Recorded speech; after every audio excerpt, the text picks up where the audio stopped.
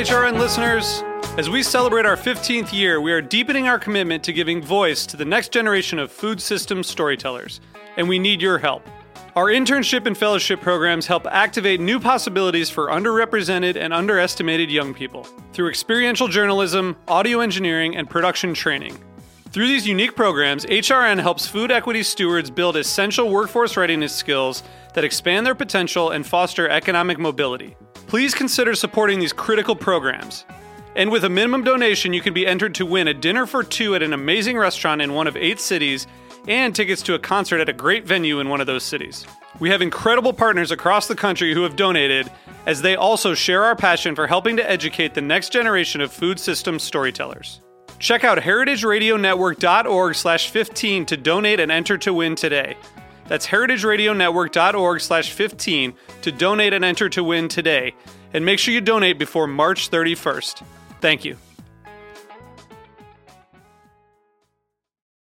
Hey, road trippers, you have indeed reached Agave Road Trip, the podcast that helps gringo bartenders better understand agave spirits in rural Mexico. But before we can take off on this week's road trip, we need to fill up the tank, which is code for pay the bills, which is code for run the commercials for the folks who are enabling us to go on these agave road trips. So sit back and Chava and I will circle back to you in a second. This week on Meat and Three, we rethink surplus by exploring how innovators are promoting sharing mindsets and responding to excess in creative ways. The whole life cycle of food would be the 3rd largest greenhouse gas emitter behind China and the United States if it were a country. You know, in the age of COVID, where a lot of those institutional processors did grind to a halt and a lot of farms had to dump milk in Pennsylvania, even while supermarket cases were bare, the organic market stayed strong. They source all of these ingredients, they do all of this work, and then they just boil it for a few minutes and then they throw it away. Tune in to Meat and Three, available wherever you get your podcasts. Chava, is that a tamale? Are you eating a tamale? Yes, Lou. While we're recording, you're eating a tamale? Well, yes, Lou. Because we're recording an ad for Abasolo whiskey, which is all about the corn, and I'm all about the corn too, so I'm pairing Abasolo with my favorite Mexican corn dishes. Yeah, do I see some sopas and some pozole? You do. I'm very hungry, actually. And the best are these tortillas from Maíz de Cacao, where they hand-make their tortillas from nixtamalized heritage maize, which is the same way that Abasolo makes their whiskey. Okay, now you have to explain nixtamalization. Sure, that's going to be an easy one. Actually, it's not. It's very complicated. But in a nutshell, it's a 4,000 approx-year-old method for making corn more tasty and nutritious. You can use ash, lye, or cal to do the job. And by doing that, you'll uncover the deepest flavors of the ancestral corn. That sounds delicious, Chava. But do you realize that you're going to give Roy a headache fixing the sound so the final edit doesn't have you chewing throughout? I love you always mention Roy if he was everybody's best friend. Our poor sound engineer is sure gonna have a headache, but we talked about it. So as long as he gets half of the bottle of Abasolo and a few of the tortillas, you know what? He's good with it. You know he loves the corn. He does. And who doesn't? Abasolo whiskey is the whiskey for corn lovers. From the land that brought you tortillas and tamales comes a craft whiskey distilled from nixtamalized ancestral corn. To learn more, visit abasolowhiskey.com. That's ABASOLO whiskey without an E.com, or go to agaveroadtrip.com and click the link in our homepage. Either way, you'll find your way to absolute corn heaven.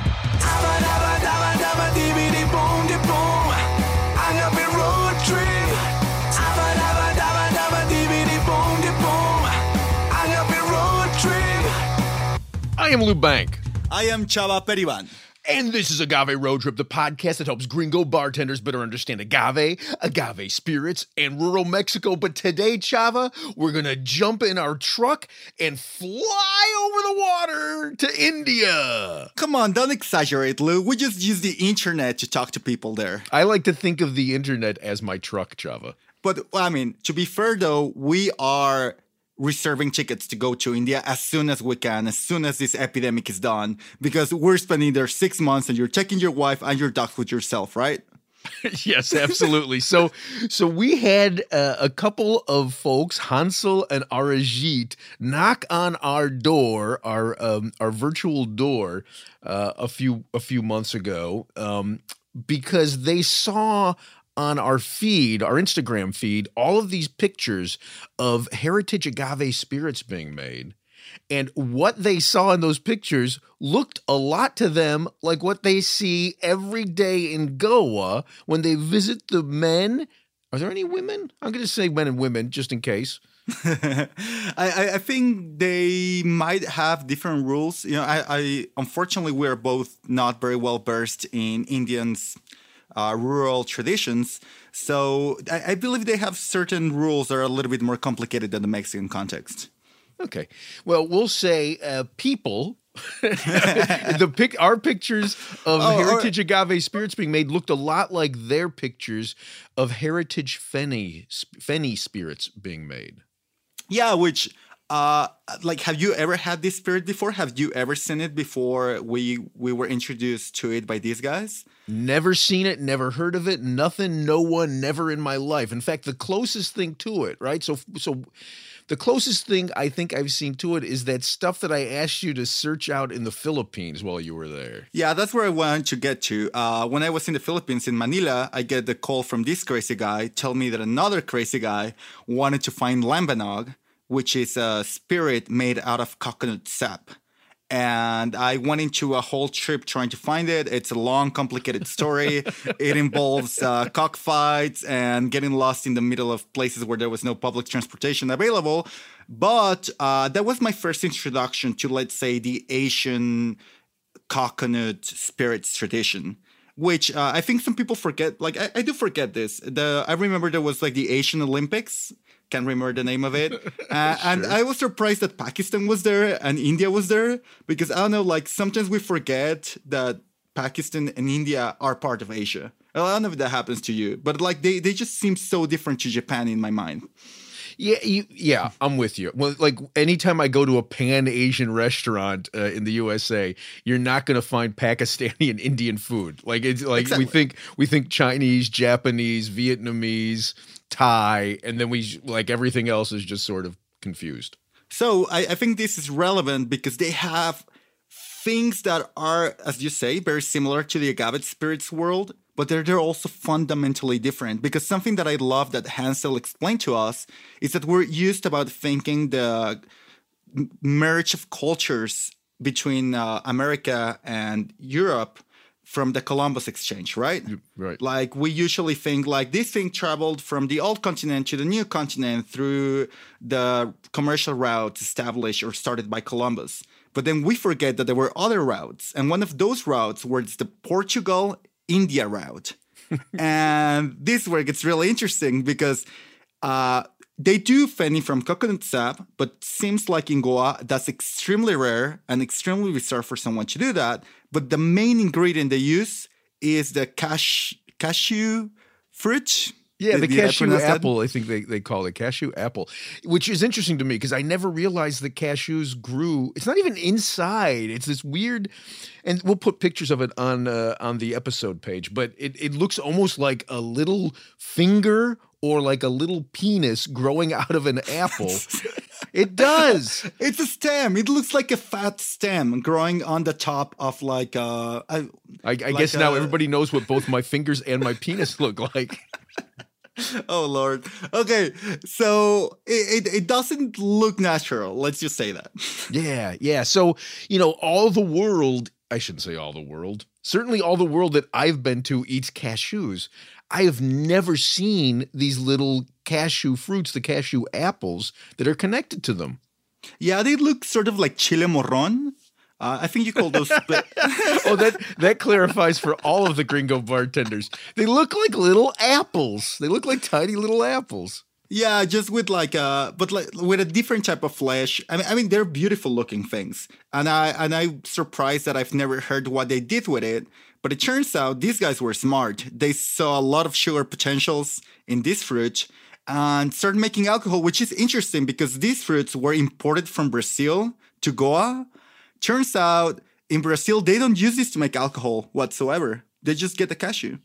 Right. And so somebody must be eating it, right, in Brazil and in other places.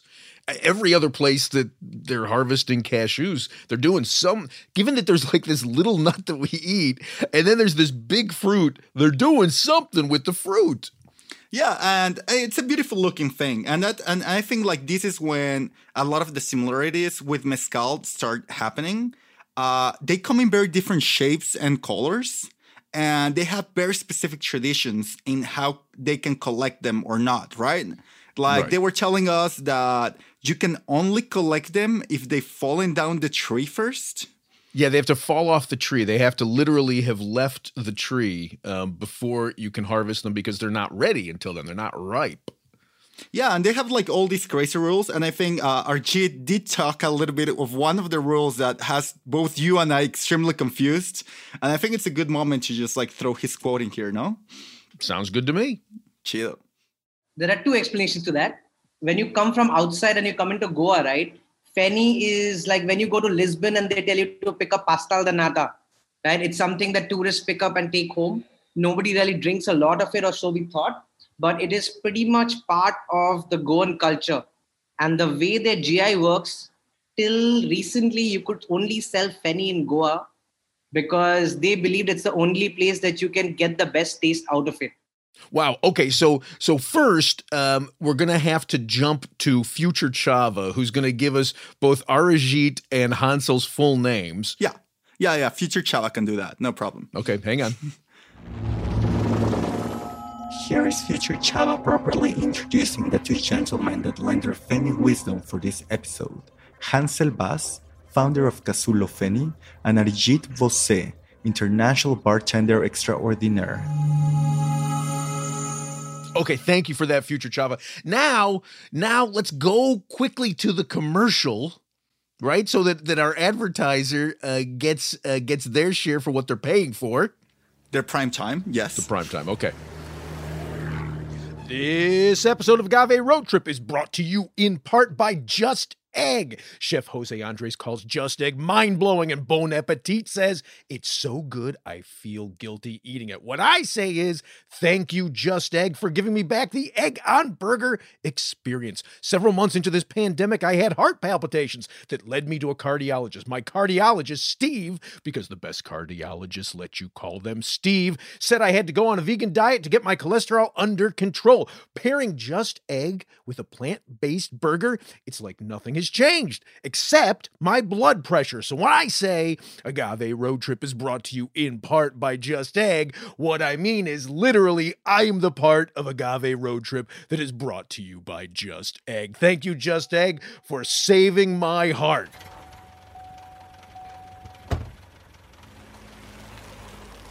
Okay, so now, Chava, let's go back to what Arijit said, right? So Arijit is telling us that not only is it just made, like the GI, geographic, what would that be? Geographic indication. Yeah. Right, which is like a denomination of origin, which is, what mezcal is ruled by and what tequila is ruled by.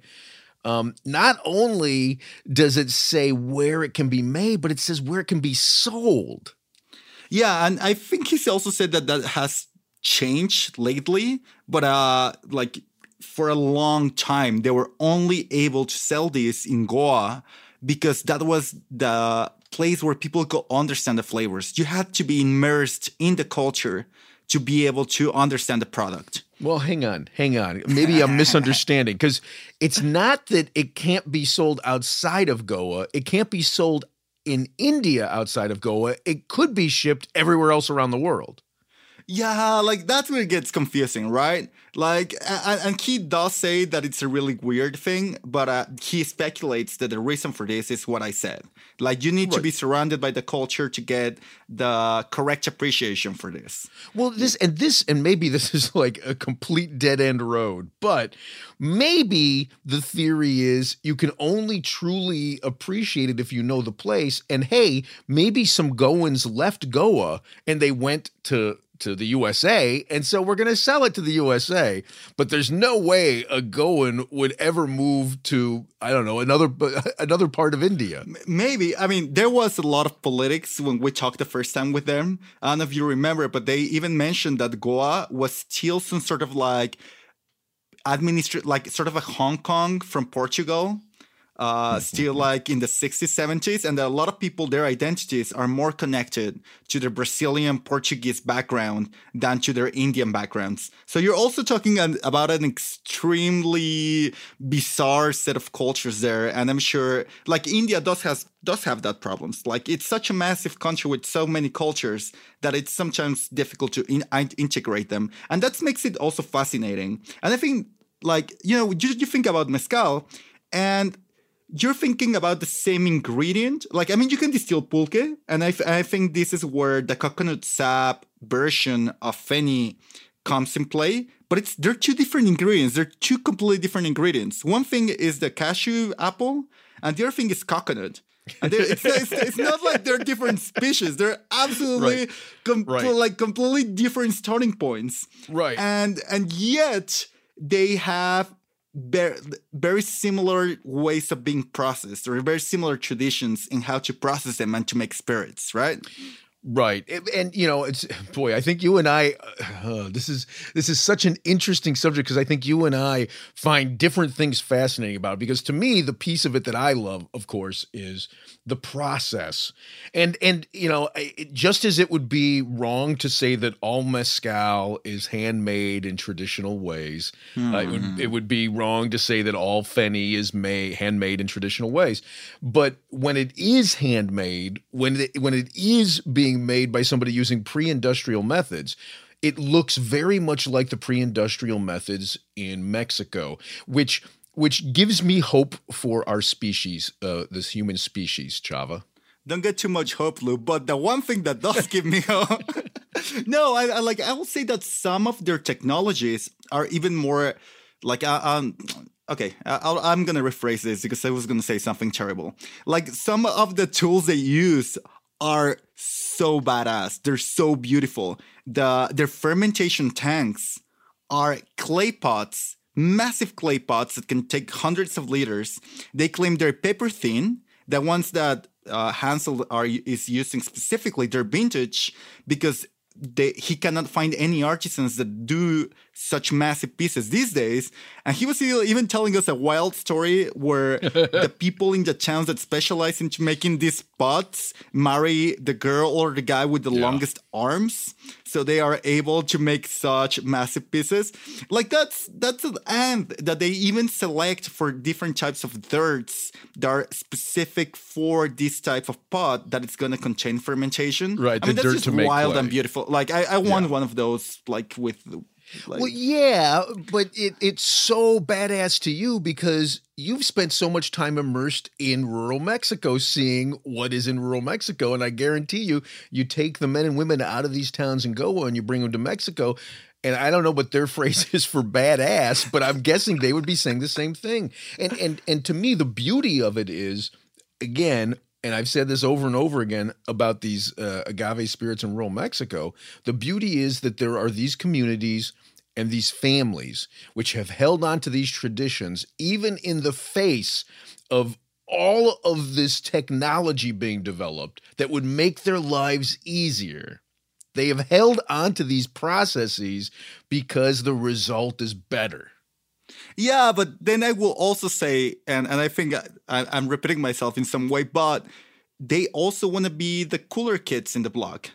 The coolest kids in their towns making the most delicious thing. And this is super specific, I guess, but they were explaining us that in their distillations, they take a lot of care because they're still solids. Where, like in agave spirits, you or in artisanal or ancestral agave spirits, you throw the fibers inside the distillation, right? Mm-hmm. And a lot of the flavor that comes out of the first distillation can change if you use too much fire and you burn those fibers. And they were explaining to us that in Feni, there's a little bit of solids, both because let's say the filtration, the extraction of the juices, it's not, they're not using any very sophisticated filters. Guys standing on rocks. Exactly, which is a beautiful image as well. Yeah. Crazy about it. If you like, it's like when you get coconut water, right? There's always like some few solids like swimming in there. Yeah. But if you burn those solids, you drastically change the flavor profile. And what Hansel was telling us that in the communities, that burnt flavor is very badly seen. It's like if you burn milk or something, that it's terribly offensive if you're making desserts. And that, I think, it's what makes them, or that's the motivation for keeping some of these ancestral or artisanal processes to get the flavor that is exactly the one you find beautiful. I disagree. And shocker, right? So my disagreement with you is this: if the only thing were the flavor, to like avoid that burnt flavor, you'd use a more sophisticated process. Like they're hanging onto these ways and developing their skills because that's the way you do it. And I'm saying this without ever having met them, anybody in Goa, right? But there's no way that you don't adopt the technology if what you care about is, I want to make sure I avoid that specific burnt flavor of the pieces in there. But actually, okay, let me rephrase this a little bit. I'll say that's one of the many things you're looking for. And what I've learned in the development of technologies for distillation, it's that it's extremely hard to understand what are all the things that are happening. It's like what you say all the time. It's like the 400 decisions that mezcal people make. If you want to map that and exactly replicate that using contemporary technology, that's super hard. That'll take like millions of dollars to map out. Right. So what usually happens is that the more technologically advanced version brings up a mediocre spirit because they were only able to map a little bit of it. And let's say, like the non-burnt flavor is not there, but everything else, it's also not there.